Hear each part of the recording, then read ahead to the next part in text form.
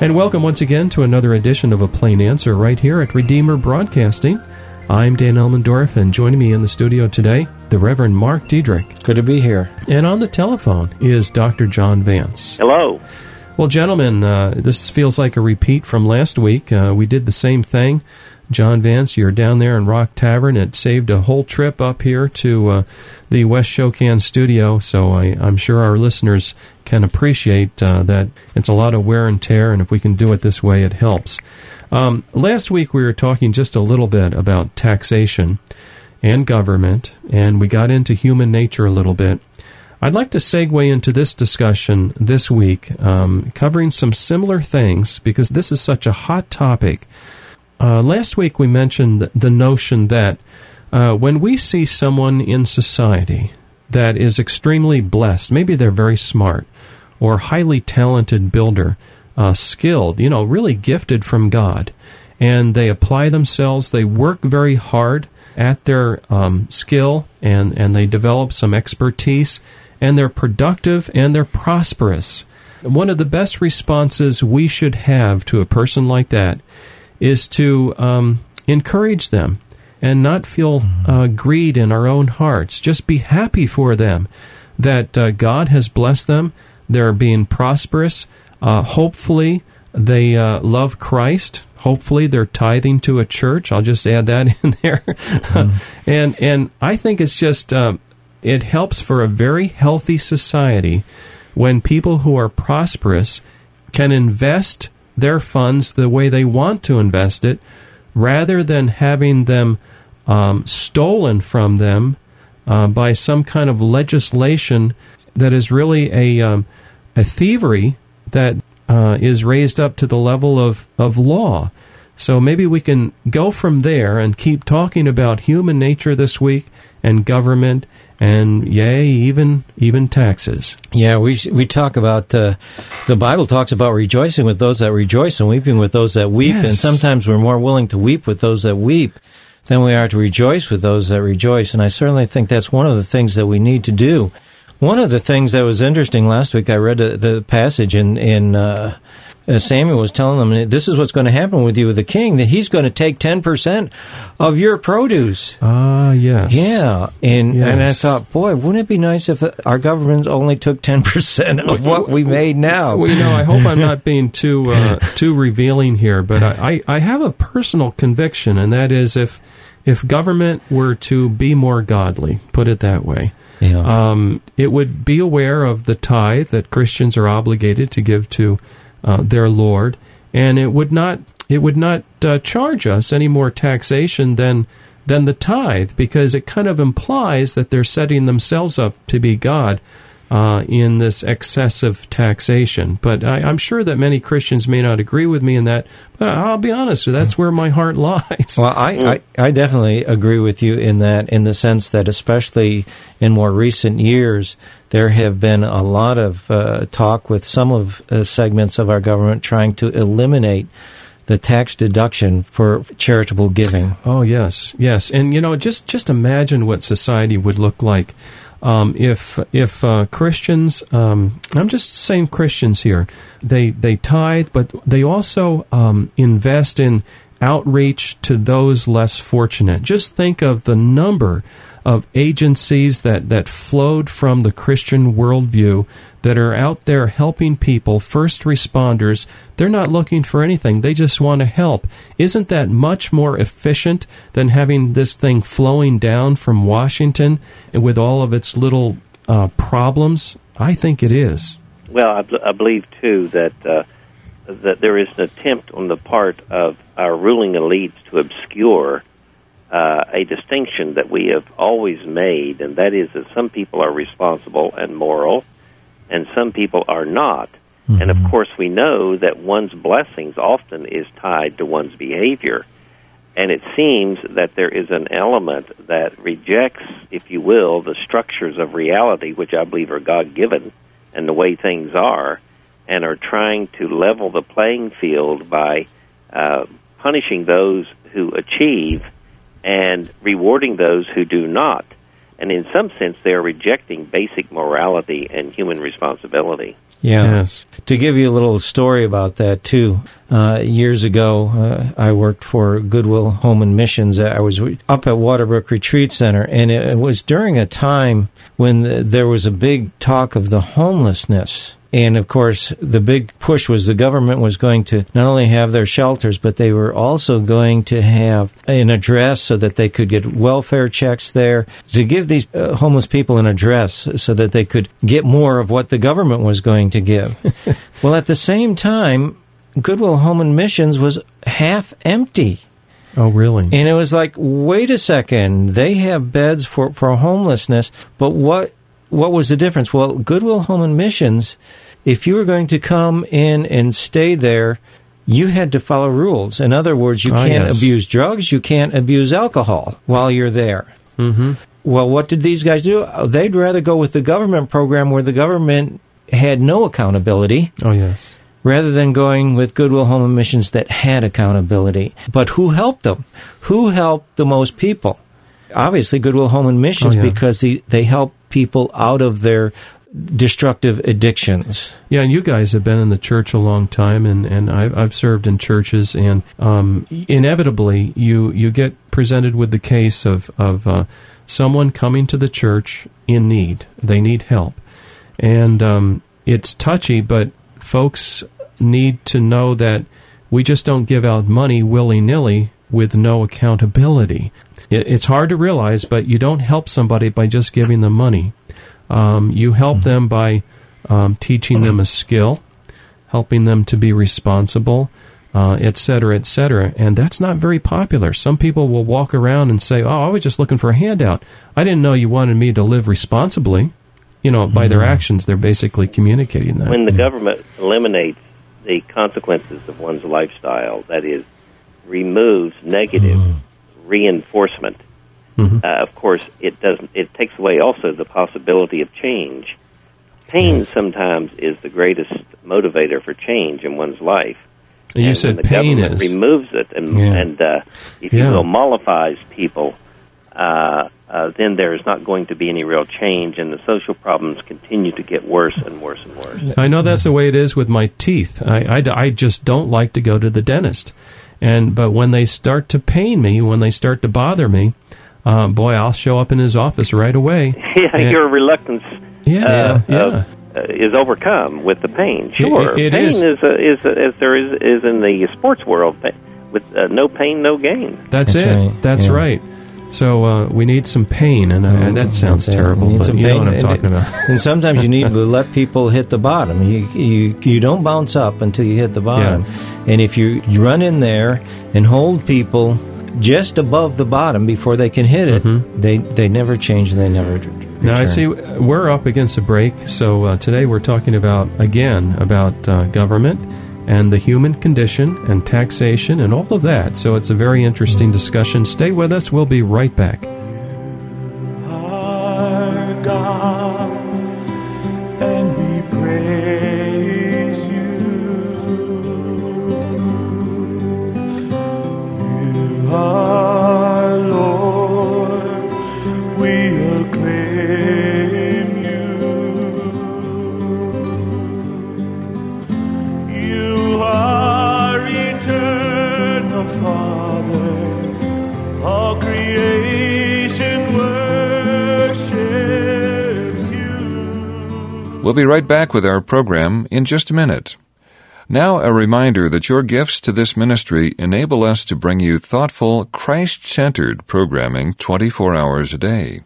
Would you prayerfully consider helping us with a tax-deductible gift this month?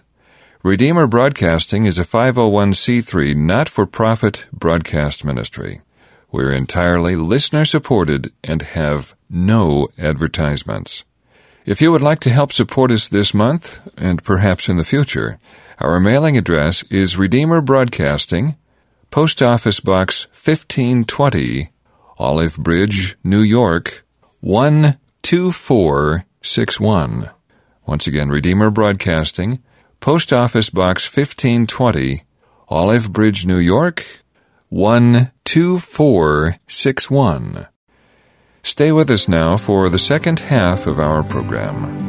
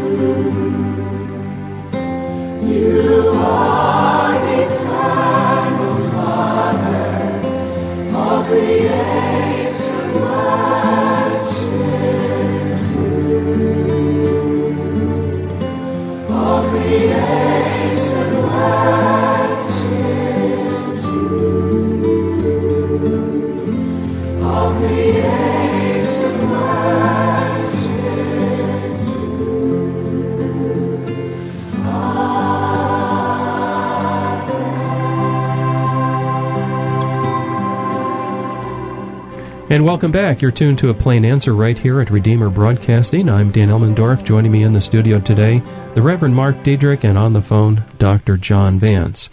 We're talking about government, and in particular, the human condition. I have a quotation here that I found on the Internet that will kind of help us get talking, and it's targeting the idea that some people feel that when we elect a leader, since our financial condition in the United States is so dire, that's the only issue that matters. Here was the quote, and maybe it'll help us get going. Quote, "As America flirts with permanent economic decline, certain presidential contenders talk of gay marriage, Charles Darwin, and religiosity. Are we losing our minds?" says this one person. "While the current progressive regime is rife with overbearing economic and social agendas, the critical battle, which, if lost, would render all other battles irrelevant, is singularly economic in nature." And I have a problem with that quote. And so I thought maybe that would kind of get us going here in our discussion this side of the break concerning the human nature and how that ties into government and decisions, and finally our economic condition. I think this author is getting it reversed. And even though we've got a dire economic situation, to ignore morality, I think that's a dangerous path. One of the basic and fundamental subjects that has to be discussed before one gets to politics has to do with human nature. What is it like? How does one deal with human nature? And I think an understanding of what human nature is very important. And the biblical understanding of human nature and the human being, I think, is fundamental and has been in the past, fundamental to our way of life and our blessing, because we took a look at the human being in the same way, in some sense, that the Scripture does. Mm-hmm. And the Scriptures teach two things about being human. Number one, that we are extraordinary in creation. We are at the apex. Human beings are created in the image of God. Therefore, they possess a certain dignity that no other creature of God on earth possesses. Mm-hmm. The second thing, of course, is, after one reads Psalm 8 and sees the glory of what it means to be human, then we consider what we have become through the fall. We also are sinful, and we are centered upon ourselves, and we are egocentric, if you will, through the fall. We no longer are God-centered. And it's important to realize that then if we seek our own, we likewise, this is called sin. And I think that our political reality must take into consideration human nature, and the whole theological development out of this is important and has, in some sense, has been fundamental to the Western way of life. Christianity has played a terribly important role in understanding what it means to be possess this dignity, but at the same time flawed human beings. Mm-hmm. You know, I was reading that quote, and it was in an article, and I just noticed that there's a paragraph following it, and it goes along, I think, with what you're saying here, gentlemen.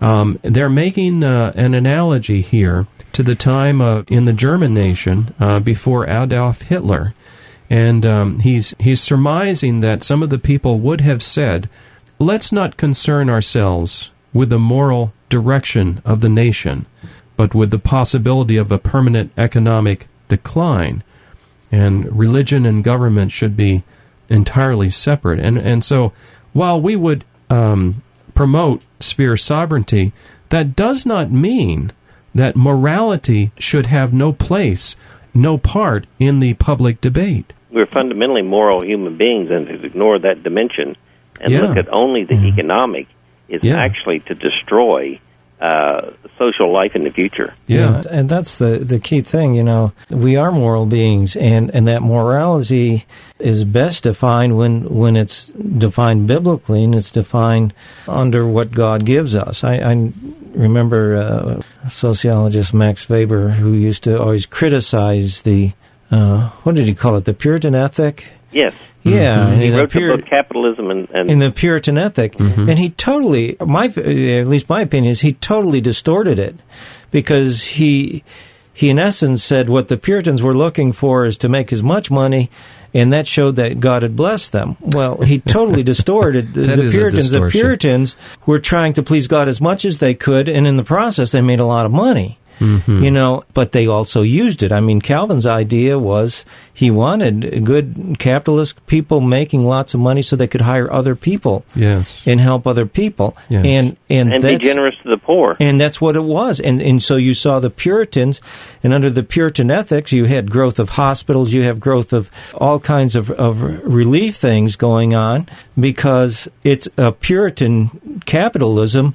Isn't money for money's sake, so to enrich myself, but to honor and glorify God and to help others. In Puritan New England, the literacy rate was higher by far than it is today. Something well over 95% of the people could read.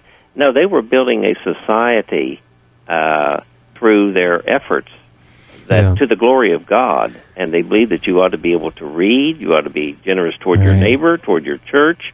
And so, no, it was not just an egocentric. They knew they were sinners who need to look to God for His grace to make them generous. Yeah, and you see that even in the Old Testament, where you have the Levitical laws of harvesting your crops. So, it's like you don't cut the corners of your things that fall down. You let the excess go. Why? It's for the poor people.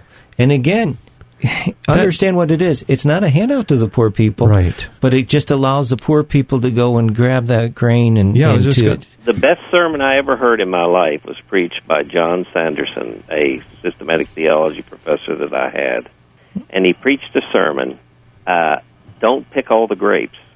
And the reason you don't pick all the grapes is out of love for God and for neighbor.